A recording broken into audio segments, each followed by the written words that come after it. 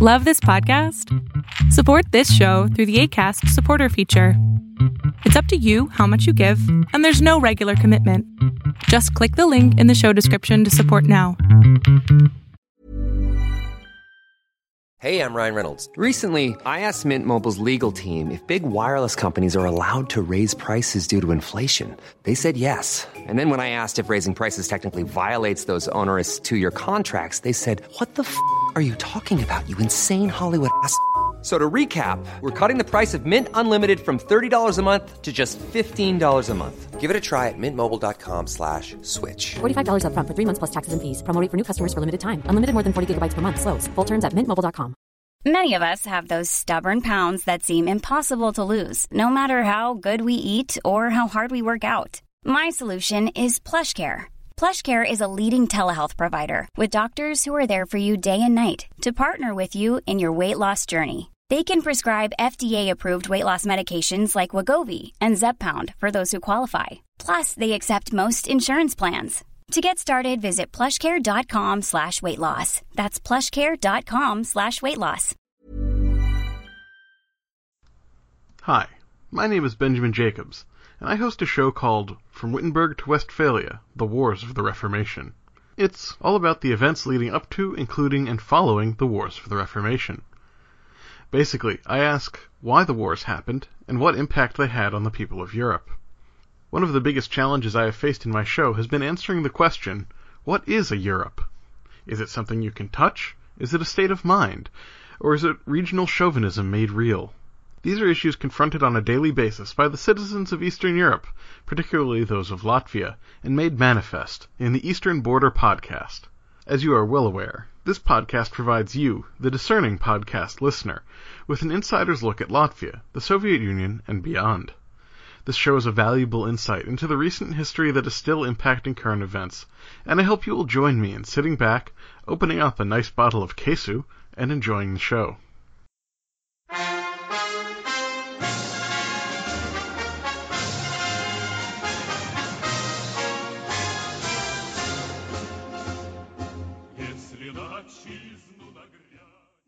Greetings, Tavarishi, and welcome to the Eastern Border. The real winter has now hit us over here, and it's minus 22 Celsius outside. Just the right time to record an episode, I think. And, as much as I'd like to start my show without announcements for once, so many things are happening over here that I simply cannot do so.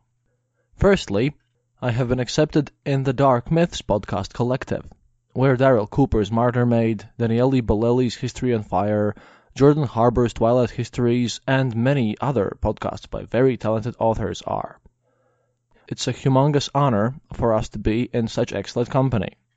Go check out all of our podcasts at darkmyths.org.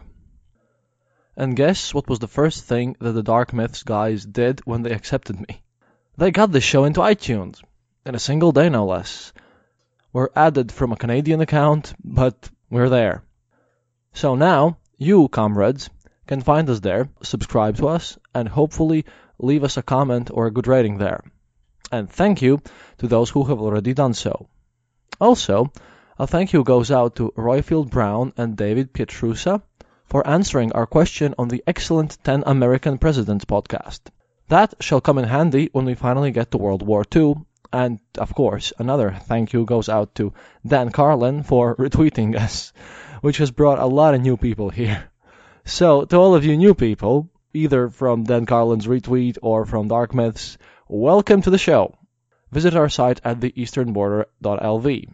You can support us there and enter into our campaign where you can get actual Soviet paper rubles and authentic Soviet medals and pins for supporting our show.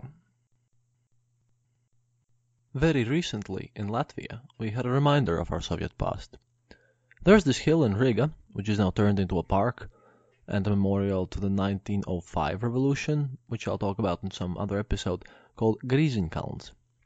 It represents everything good for the local socialist parties because of the said 1905 revolution, which failed though, but still happened.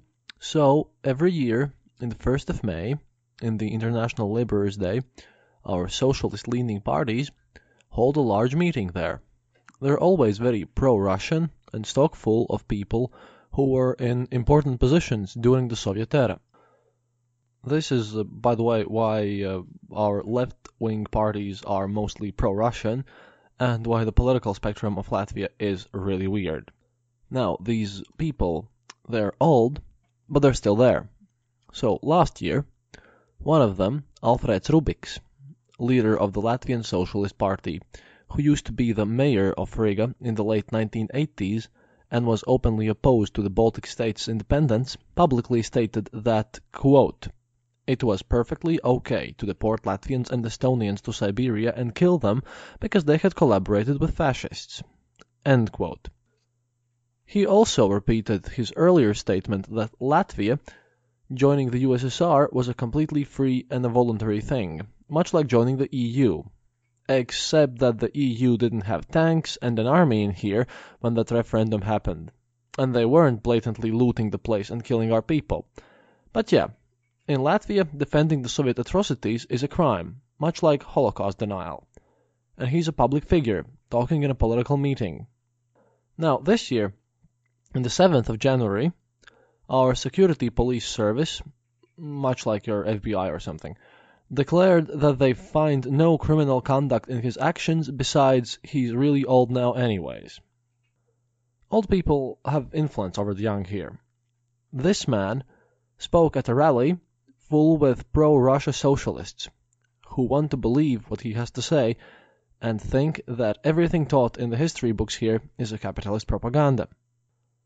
Old men have the power to alter history and ruin it.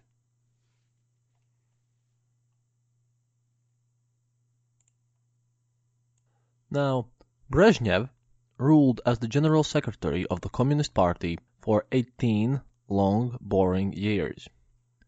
During the stagnation, that is. He died on the 10th of November in 1982 at the age of 75, dying while in the office. Official cause was named as various illnesses, and he had a lot of them, really. Brezhnev had fostered a cult of personality, invaded Afghanistan, and crushed Prague Spring. He had driven the economy of the USSR to the ground. He had also finally given passports to the peasants in kolkhozs in 1981. Previously, they were tied to the land, and if they wanted to leave their district of inhabitants, they had to acquire a permission slip from their local KGB office. And he had suppressed other ambitious people from taking over and ousting him from his position during all of these long 18 years. This episode is about those other ambitious people. Those very old ambitious people. First of them is Yuri Andropov. If that name seems familiar to you, then yes, he has been mentioned in the previous episodes, but we'll get to that. His picture can be seen on our website. Yuri Andropov was born in Nagutskaya, Stavropol region, Russian Empire on the 15th of June 1914. He was a son of a railway worker and a watchmaker. He joined the Communist Party when he was 16, as your average teenager rebelling against the world often does, even in the modern world, and became the leading person of his local Communist Party cell in 1938. During World War II, Andropov was a Soviet partisan, a guerrilla fighter in Finland.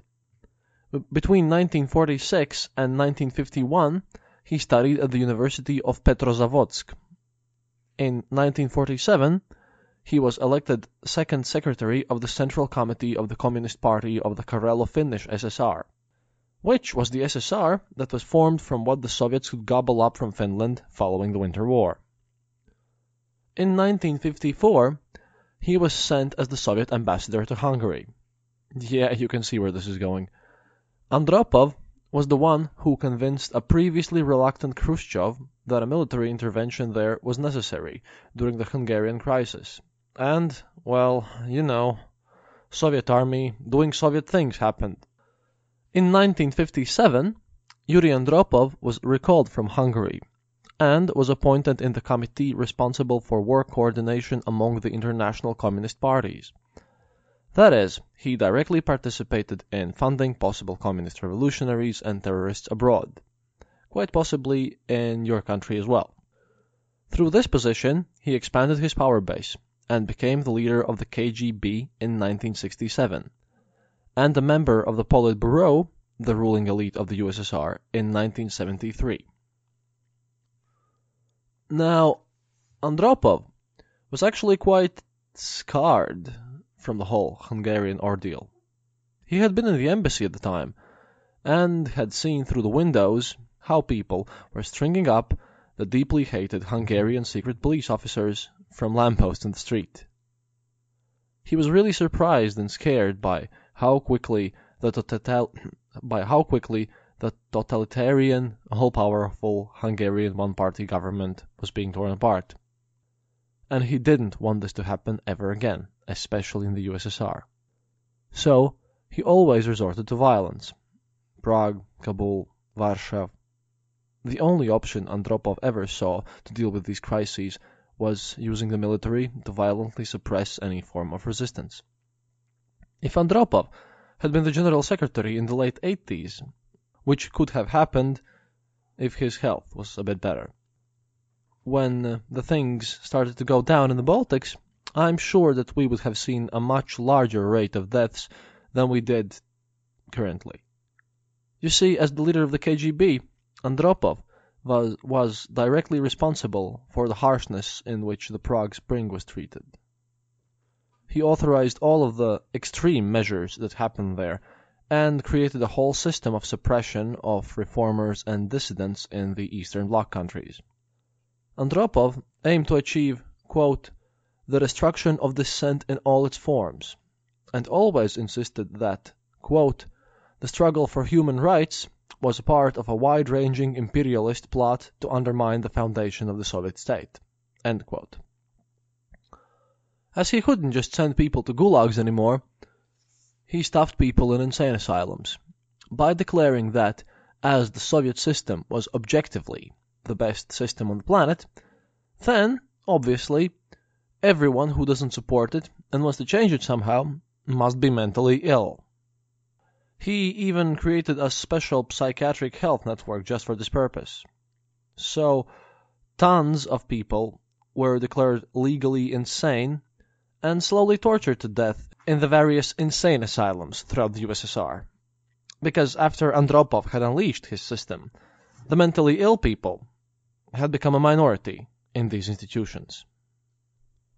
One other very important thing that Andropov did while still being the leader of the KGB, he found and promoted a less-known, relatively young and somewhat efficiency-minded member of the Communist Party to be his aide and to various other prominent positions. That person was Mikhail Gorbachev, which will obviously become important in later episodes. Now, just 2 days after Leonid Brezhnev's death, on the 12th November 1982, Andropov was elected General Secretary of the CPSU, the first former head of the KGB to become General Secretary. This marked the passing of power from the military to the KGB, the Cheka finally gaining upper hand in the USSR internal power struggle, which continues until today, because as you know, Putin was also a KGB officer, a colonel to be exact. He had waited for a long time for this to happen, Andropov, that is. Brezhnev, the last of the military leaders of the USSR, had kept the power centralized, and just had lived and ruled for so damn long that Andropov was an old man already by the time of Brezhnev's passing. He had always been there, by Brezhnev's side, pretending to be a loyal follower, but in the meantime, as the head of the KGB, using his people. He had gathered a lot of dirty information about the members of the Politburo. He used his people well. He had gathered information on the Politburo's families, relatives, and friends, just enough to put anyone who wouldn't vote for Andropov in the greatest insane asylums on the planet, because nobody was clean. And even if they were clean, they could be made dirty. Quickly. This is the famous KGB we're talking about. They're not concerned with truth or ethics, you know. Of course, this was represented in the political jokes of the time because the common folk knew what was going on. For example, Andropov in the party congress addresses the representatives. All right, those who will vote for me, You can now lower your hands and walk away from the wall. And press announcement. Due to Yuri Andropov's election in the position as the General Secretary of the CK-USSR, the committee was renamed CK-USSR. That's a reference to Cheka, to those who didn't get it. His policies were somewhat radical and interesting, to say the least. Firstly, where Brezhnev had basically adopted a live and let live, or more precisely, steal and let steal policy in the internal party affairs, Andropov was about to have none of that. He was very anti-corruption. Failed, but still anti-corruption.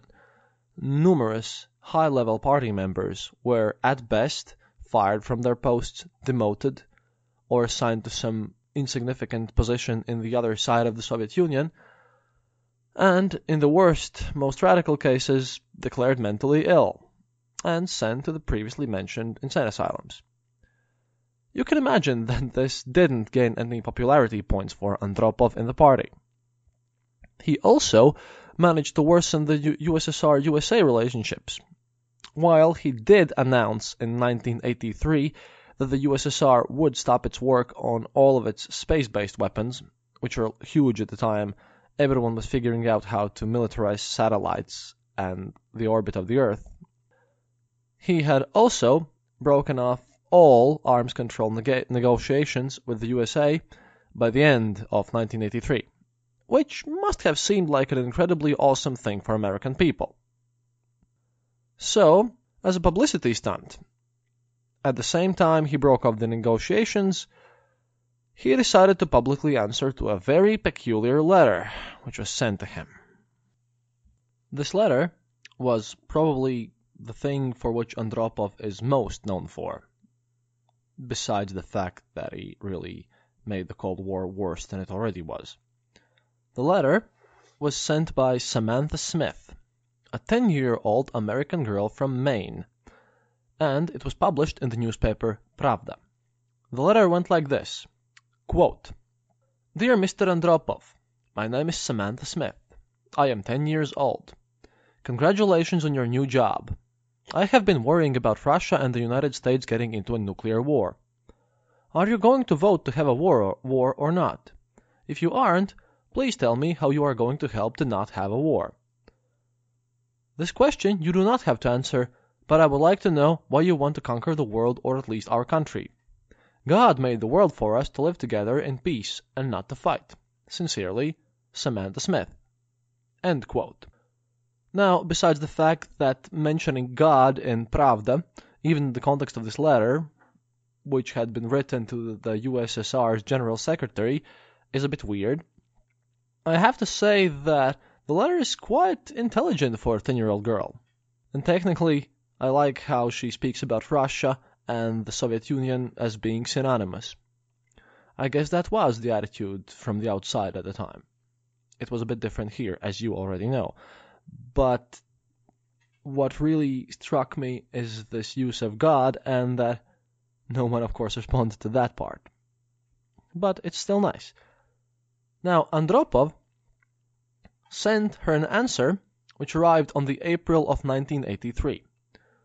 I will not quote the Andropov's answer at length here, as it is quite long, but here are some interesting highlights. Quote, You write that you are anxious about whether there will be a nuclear war between our two countries, and you ask, are we doing anything so that war will not break out? Your question is the most important of those that every thinking man can pose. I will reply to you seriously and honestly. And then, further in the text of the letter, he says, quote, In America, and in our country, there are nuclear weapons, terrible weapons that can kill millions of people in an instant. But we do not want them to be ever used.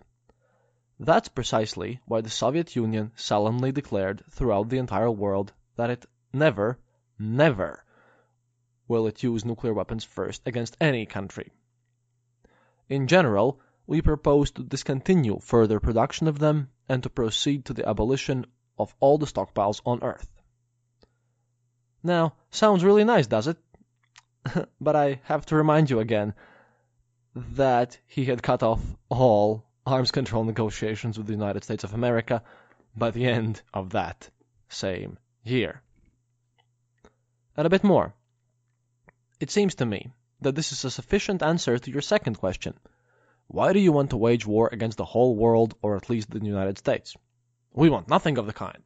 No one in our country, neither workers, peasants, writers, nor doctors, neither grown-ups nor children, nor members of the government, want either a big or a little war. Yeah, so much for honesty. A popular chokhmah in the USSR at the time was that, of course, none of those people wanted a war with the USA, except, of course, Tavarish Andropov. The common people were more interested in a war against Andropov himself. I'll sidetrack a bit here, by the way. Did you notice the word I used to describe this joke? Chokhmah? That was, and still is, a common slang term for any funny situation or joke in the Soviet Union and modern-day Baltics and Eastern Europe. Well, turns out, and I confirmed this with Jewish people on the internet, namely Sam Huris from the Foreign Policy Club and Ben Jacobs, the glorious host of the Wittenberg to Westphalia podcast, which you should definitely check out, that the chokhmah means something like wisdom or a wisecrack in Yiddish. I did some research, and seeing that 90% of the Soviet jokes originated in Odessa, it seems logical to assume that Odessan slang spread itself with the jokes. Moreover, it's the Odessan criminal underground slang, and that's where the lawful thief term comes from as well, and some others. I will explore this in the future episodes. I just thought it would be interesting to tell you this here. Anyways, Samantha was invited to the USSR and had a really nice experience here.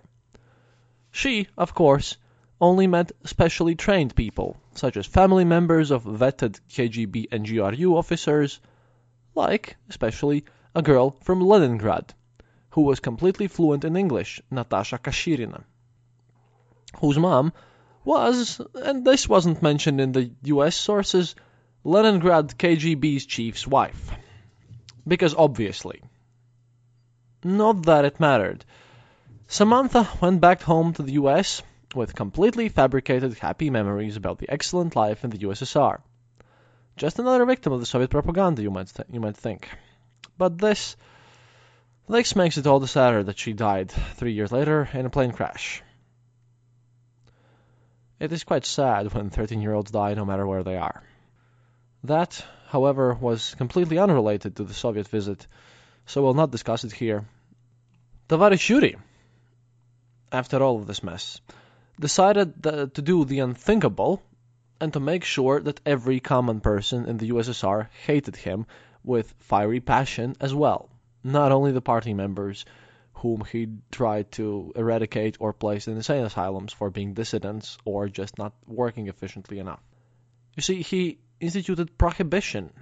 Well, partial prohibition. Alcohol wasn't completely illegal, but it was 90% illegal, so to speak. Or the so-called dry law in the USSR. Okay, technically, it didn't become active in his own time, but he was the instigator of the massive anti-alcohol campaign that followed, so he gets the blame among the Soviet people.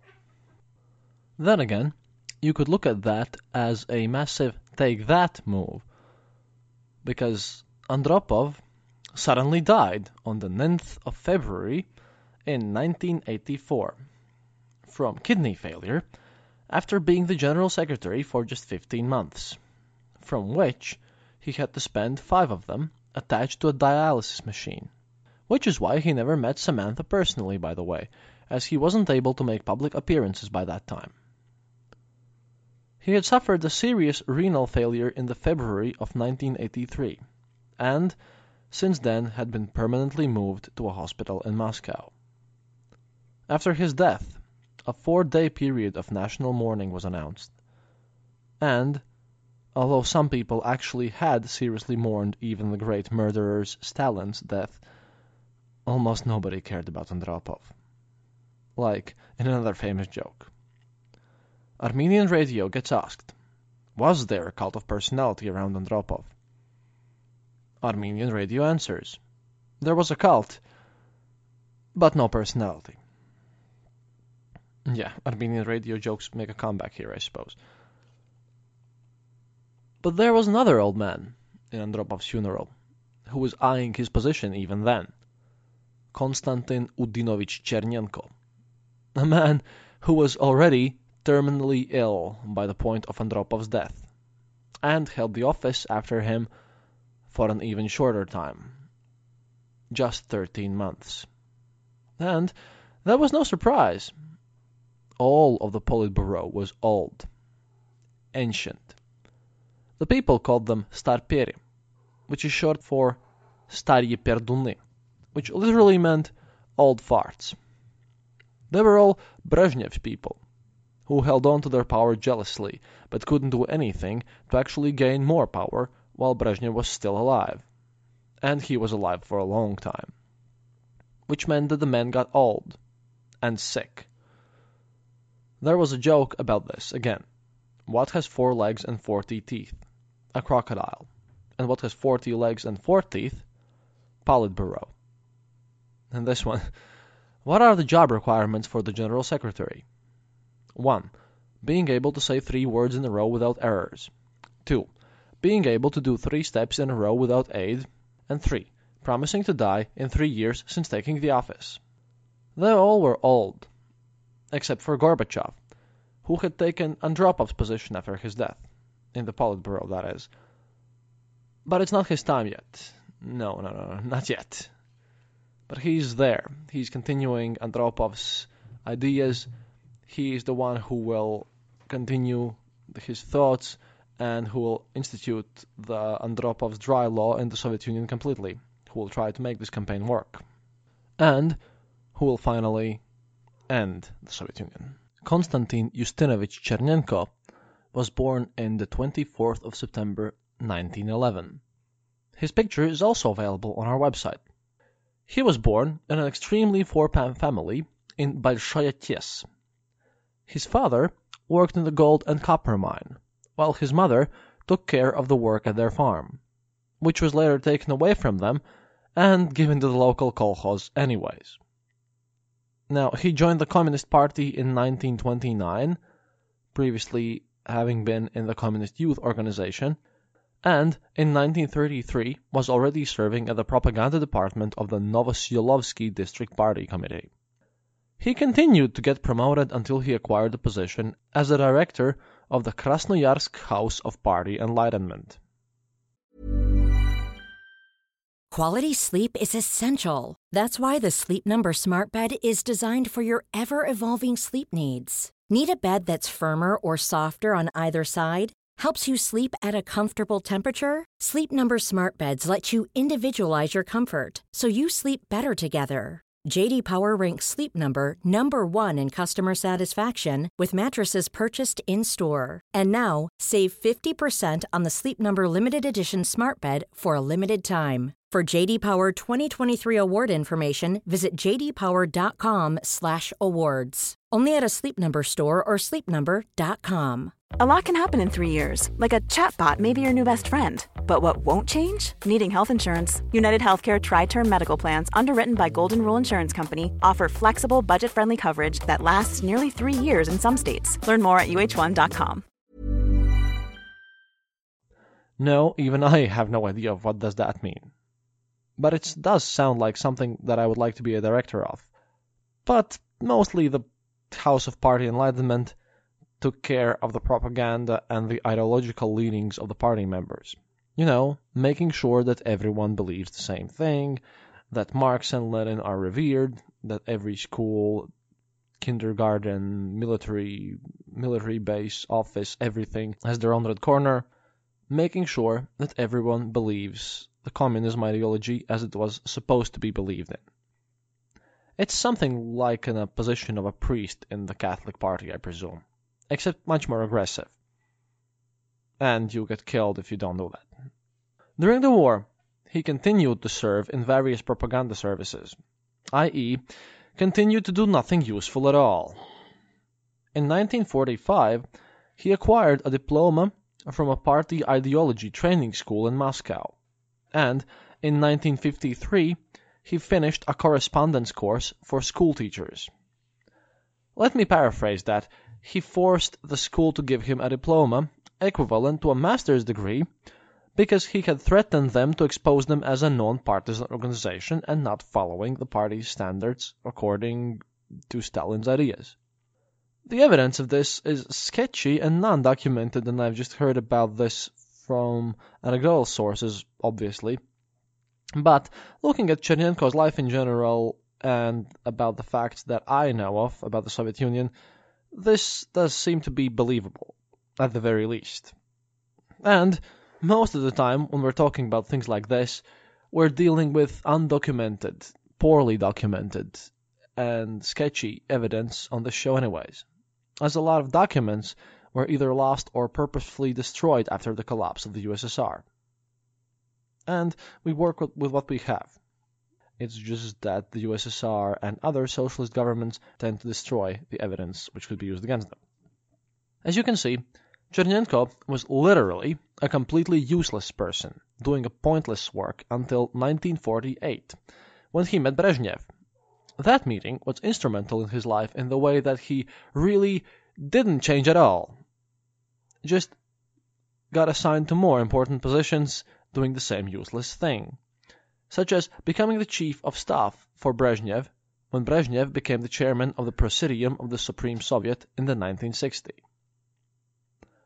I dare to say that Chernenko was the most useless USSR leader of them all, coming from neither a KGB nor a military background and hated by all.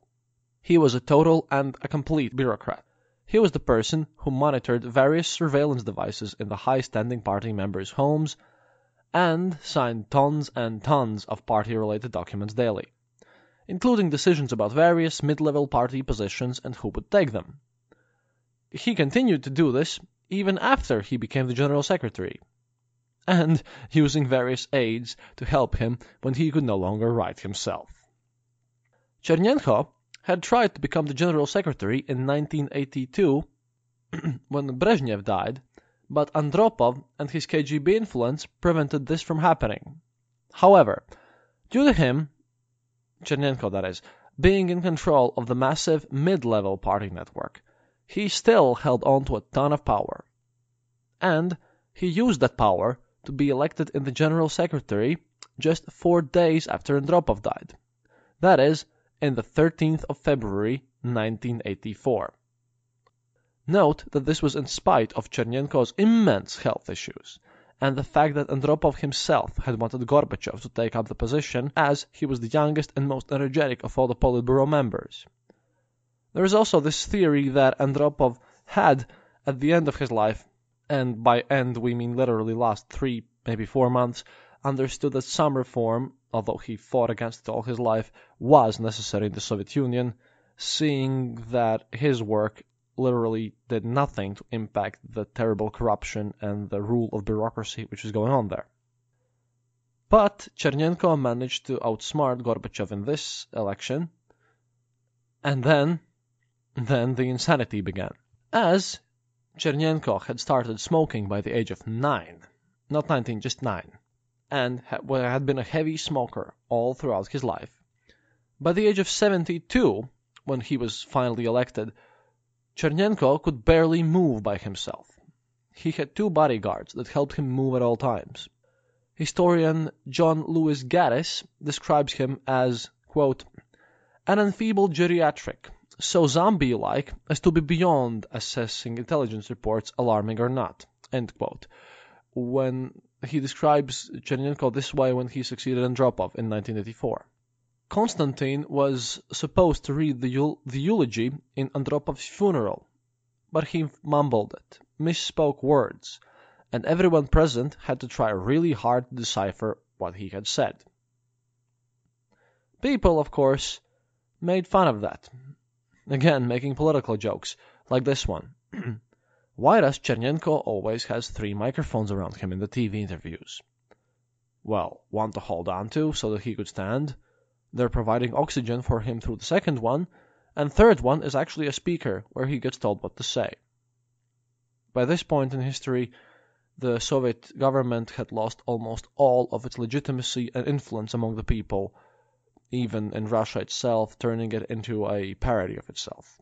By this point, we can truly start talking about a post-totalitarian government, where even the people who were supposed to enforce its policies, KGB and the average militia forces, were no longer even themselves believing what they were doing. Except a few fanatics, of course, which have gained prominence in modern day. Chernenko really marks the point where Soviet Union had finally jumped the shark. Now, Chernenko did most of his political work through Gorbachev, who basically came to the Politburo meetings for him most of the time. And his political work was not much of work anyways.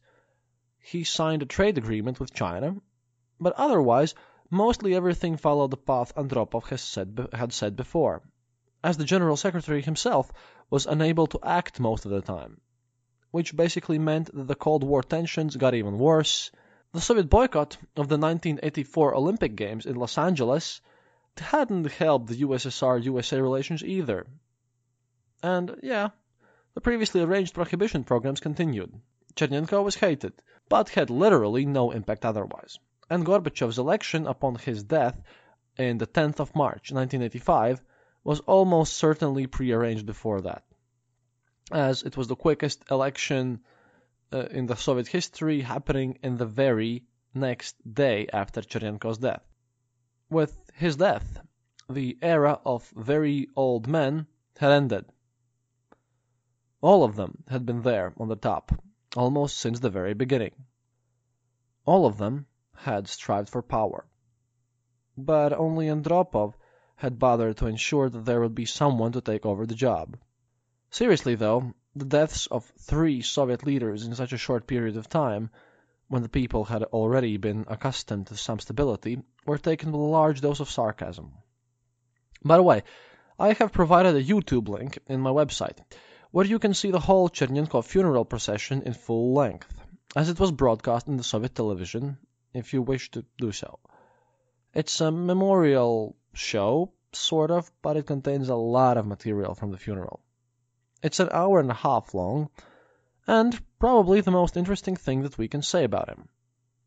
Please, go and at least check out the very beginning of the ceremony, even if you won't look at all of it. You see, in all of this mess, of course, there was a popular joke about the funeral and the deaths. 1984. The Moscow TV news show, Time. The host, Kirillov, a famous TV personality in the Soviet Union, in a black suit addresses the audience. Well, you'll laugh, of course, but our country has just experienced a humongous loss again. Now then, when we have gotten that out of the way, and before we really delve into Gorbachev and the Perestroika, let's talk about one of the greatest tragedies in the history of the Soviet Union. Instituted by Andropov, started by Andropov, then enforced by Chernenko as much as he could, which is not much, and then Gorbachev really took over and he tried to carry this piece of Andropov's legislature, the so-called dry law, which, although formally instituted, like I said, in Gorbachev's era in 1985, still carried the legacy of Andropov, because Gorbachev basically just continued to follow Andropov's plans in this area, and some of the things had started to happen in Andropov's time as well, so over here most people call it Andropov's dry law. It went so far, and was so terrible, that Gorbachev himself admitted that the alcohol campaign was a terrible mistake and a disaster in an interview to Komsomolskaya Pravda in May 2015. If after 30 years, the one thing that you mention in your newspaper interview, and you were the General Secretary of the USSR, was that the alcohol campaign was terrible, then it truly was. And although I cannot give an answer to the question that Ben stated in the intro, what is a Europe, I can answer the question, what was a USSR? A conglomerate of crafty people that tried to cheat the country and ran solely on booze. Until it didn't. Now, I'm probably sure I have spoken about alcohol in the Soviet Union before, so excuse me if I repeat myself in this part.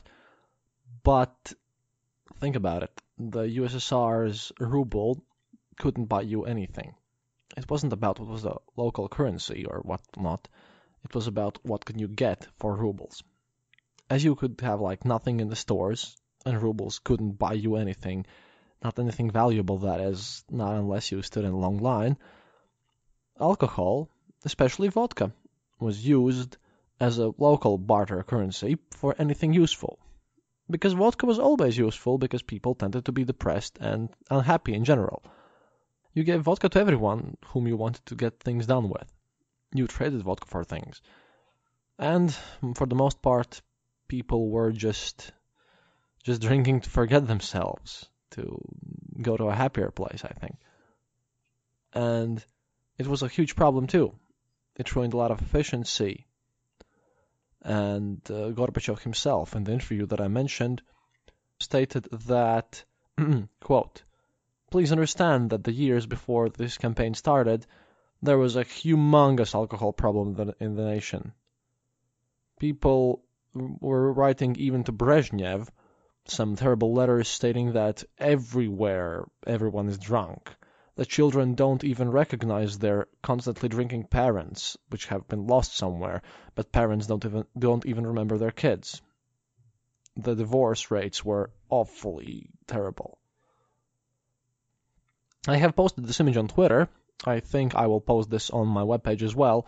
The Soviets actually, during this era, had a campaign aimed at school children, around 8th and 9th grades, which stated that, quote, "School children who don't drink have better grades than those who do."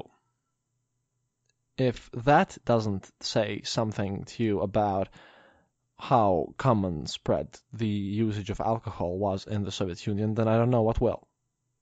It was everywhere. Everyone was drinking all the time.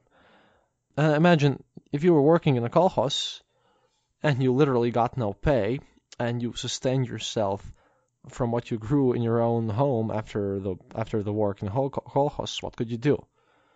Not much, except getting drunk, because you could buy vodka with your rubles, and not much else. Well, of course, you could spend your money on buying food, and you did when it was in the stores. But there just wasn't that much in the stores anymore. That's why everyone was so surprised when the Moscow Olympics brought some diversity into the mix. I mean, drugs weren't readily available. The Soviet Union really fought against that. But there was vodka. That is why we still have this anecdote in Russia today. Say no to drugs. Remind them that we still have plenty of vodka remaining. And that's tragical, actually. Because really, due to the fact that you couldn't really save up even, I mean, you could technically buy a car for one, but my parents waited 20 years in line to buy a car. You could only buy a car from the government, and you had to wait in line because they were just sent to the army or to the high up officials and everyone. It was really hard to get a car there. You could be awarded a car by the government, and cars weren't the only thing which had these long official waiting lines until you actually could purchase one. Same went for telephone lines. My parents got their telephone line at the same year that they got their car. They had waited for a telephone line to be plugged in, and it's an analog telephone line I'm speaking about. They had waited for a telephone line to appear in my home for about 5-6 years. You had to wait for a car even longer. So it doesn't really surprise anyone that everyone was just buying booze and trading it around. Well, over here in Latvia, it was mostly beer. And now imagine this. Someone decides that, oh my God, it's a serious trouble here now, because nothing works efficiently. But instead of reforming your government, you decide that it's all because of vodka. You mistake the consequences for the reasons, that is. Because everyone was drinking because of the Soviet government, not the Soviet government formed because of vodka. Vodka prices just increased dramatically. skyrocketed even. It was forbidden to drink in any official parties, any official events, and the people who drank, like at all, were publicly shamed. There were, in every factory, every workplace, there was this so-called biedrutiese, or the court of the comrades. And if you were caught drinking, then they would publicly shame you. They would drag you in front of them, judge you, say bad things about you, and you were supposed to say how sorry you were and how drinking had ruined your life, which actually was true in some cases, but they just did it for everything. Even if you're drinking a glass of wine in a birthday party or something like that, they would shame you. Now, of course, people decided that it was hard to bear the Soviet Union even with vodka, and now when they were even left without it, it became even harder. Then again, Soviet people were always crafty. You know, they had to be crafty to get their own food, to get their own spare parts, everything. Nepotism was insanely huge there. So what did they do? They discovered that our aftershaves were entirely natural. There were two of them. Actually three. Yeah, three. Ogórczyk, Trójródny, and the little lemon, Limonczyk. Ogórczyk means the little cucumber, and Trójródny means the triple-dosed one. They were basically just spirits with food coloring added, for the food coloring and some food additives, all natural, nothing harmful there. So the people just started to buy those en masse and drank those. Now, when I was like about 20, my father at his old place found one of these Trójródny bottles there. And yeah, I have tried that out. It is disgusting, and you have to mix it with water, because it's like pure spirits. You have to mix it with water, and then it turns into this white liquid. And the second thing which they did is a massive, massive amount of moonshining. Now, moonshining happened before too, even in like the free Latvia era, but this just turned into a global phenomenon. And not only moonshine, no, the common distilleries were just one part of what was going on everywhere. Just one of the things. My grandfather made his own wine at home. And I know a lot of people over here whose parents still make their own wine and beer, because that's like common knowledge. Making your own vodka, yeah, that's a bit more difficult because it takes a lot of things to actually make good quality vodka there, to distill it and to go through all of the processes. And you know, previously in all of the official corporate parties, people were drinking vodka and all kinds of things just openly. But now they all kind of shifted. For example, you wouldn't drink vodka out of a bottle. You would just pour it into a coffee can, and then pour vodka from your coffee can into little cups. You would pour vodka into teacups and hide the fact that you're drinking alcohol. Because what if the KGB officials arrived? Still, everyone was drinking, it's just that they were now doing that illegally. They were cheating the country once more, getting more angry at the USSR's government, and of course, the black market price for vodka arose insanely. It got so much more expensive that the people who were actually making their own moonshine became one of the most richest people who could afford everything in the Soviet Union at the time. Now, like I said, the drinking part wasn't completely illegal, but there was a dosage on it. For example, you could buy a liter of vodka on 3 people once per month, which made interesting cases as 2 people were waiting outside the places where you could buy liquor stores, government sanctioned, of course. They were waiting for their third one, so this third one had become some sort of a meme. They were waiting outside these stores so that they could buy alcohol. Because not all of the people had access to moonshining or homebrews. A lot of them did, yes. But, it wasn't always ready, and if you can buy this 1 bottle a month on 3 people, then you would occasionally do that. So there was this joke even about the fact that Chernenko dies and goes to hell, and there's Andropov and Brezhnev waiting there for him, and Chernenko is just asking them, "Hey guys, what are you doing here?" And they in unison happily reply, "Why? Of course, waiting for the third guy." Because there were lines of people forming outside of stores so that they could form packs of 3 and go into the store and buy more booze legally. Liquor stores were closed during this era. A lot of liquor stores. Humongous queues formed next to the stores which were still open. Sugar just disappeared from the stores. Why? Because sugar is one of the ingredients that you need if you want to make your own booze. Basically, in the interview, Gorbachev states that he shouldn't have activated Andropov's plans and made this campaign against alcoholism. Instead, should have created a long-term strategy to reduce alcoholism. But that failed. Besides, this dry law thing ruined the already collapsing Soviet economy even further.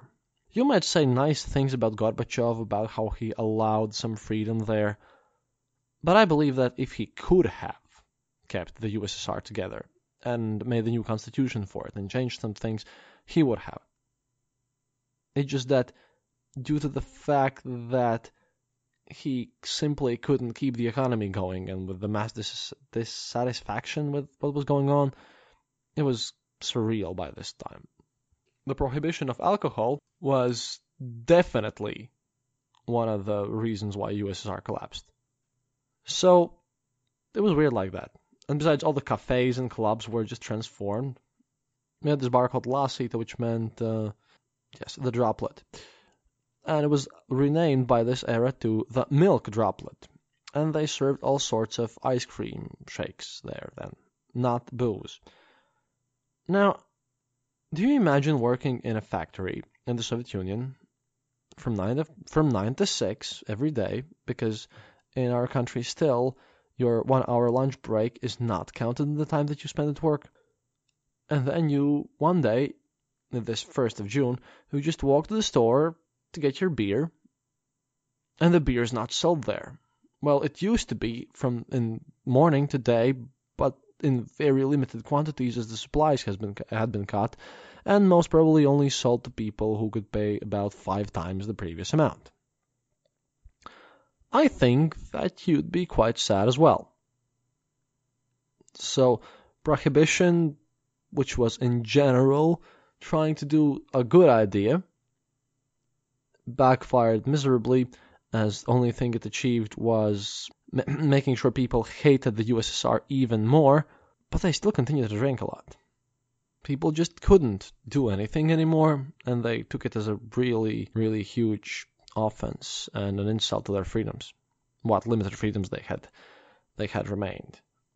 And besides, the tax incomes from the alcohol sales hurt the already starving Soviet economy even more. By the way, interestingly, this prohibition kind of matches together with the war of Afghanistan and the fact that in 1985 the oil prices fell as well. And, of course, distribution of all kinds of stuff, everyday stuff, shoes, clothing, food, just wasn't enough for the Soviet citizens. Cutting off the booze from the Soviet diet was one of the worst things ever Andropov had envisioned. Like I said at the beginning, he was an old man, he had a lot of influence, and he ruined a country.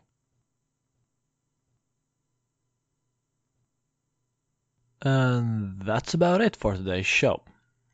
The next episode will come out in around the 20th of January. And we'll start the series on Gorbachev and Perestroika and how the Baltic states gained their independence. And that little book we mentioned back in episode 1 will finally be pulled out from the shelf again. One other thing which I would like to say is that be sure to visit our site and to check out our awesome and new promotional picture drawn by Diona Nikitenko, which was made for our show, and it's just excellent. Feel free to comment and write us emails too. I'm sorry for everything not being at the top quality, but I hope I'm improving. Good luck, see you next time, and до свидания. This podcast is part of the Dark Myths Collective.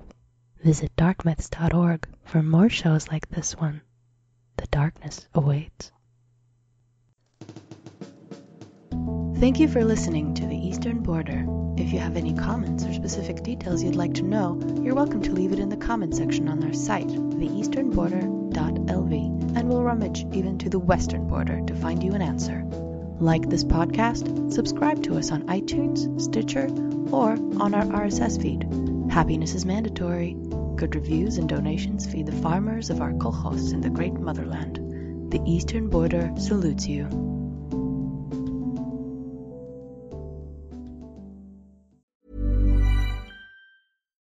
When you need mealtime inspiration, it's worth shopping Kroger, where you'll find over 30,000 mouth-watering choices that excite your inner foodie. And no matter what tasty choice you make, you'll enjoy our everyday low prices, plus extra ways to save, like digital coupons worth over $600 each week. You can also save up to $1 off per gallon at the pump with fuel points. More savings and more inspiring flavors make shopping Kroger worth it every time. Kroger, fresh for everyone. Fuel restrictions apply.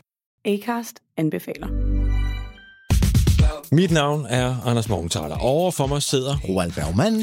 Vi har lavet en ny podcast, der hedder Dopaminklubben. Og Dopaminklubben er en klub, hvor ADHD er fucking sjovt, og hvor det griner. Det behøver ikke at være super alvorligt. Vi er skide trætte af alle de der podcasts, der forklarer mig nederen der. Vi gør grin med vores ADHD. Mulig ADHD. Ja, vi udreder mig, fordi nogen siger, at jeg har det. Jeg ved det ikke rigtigt, det finder vi ud af. Vi har i hvert fald lavet væddemål.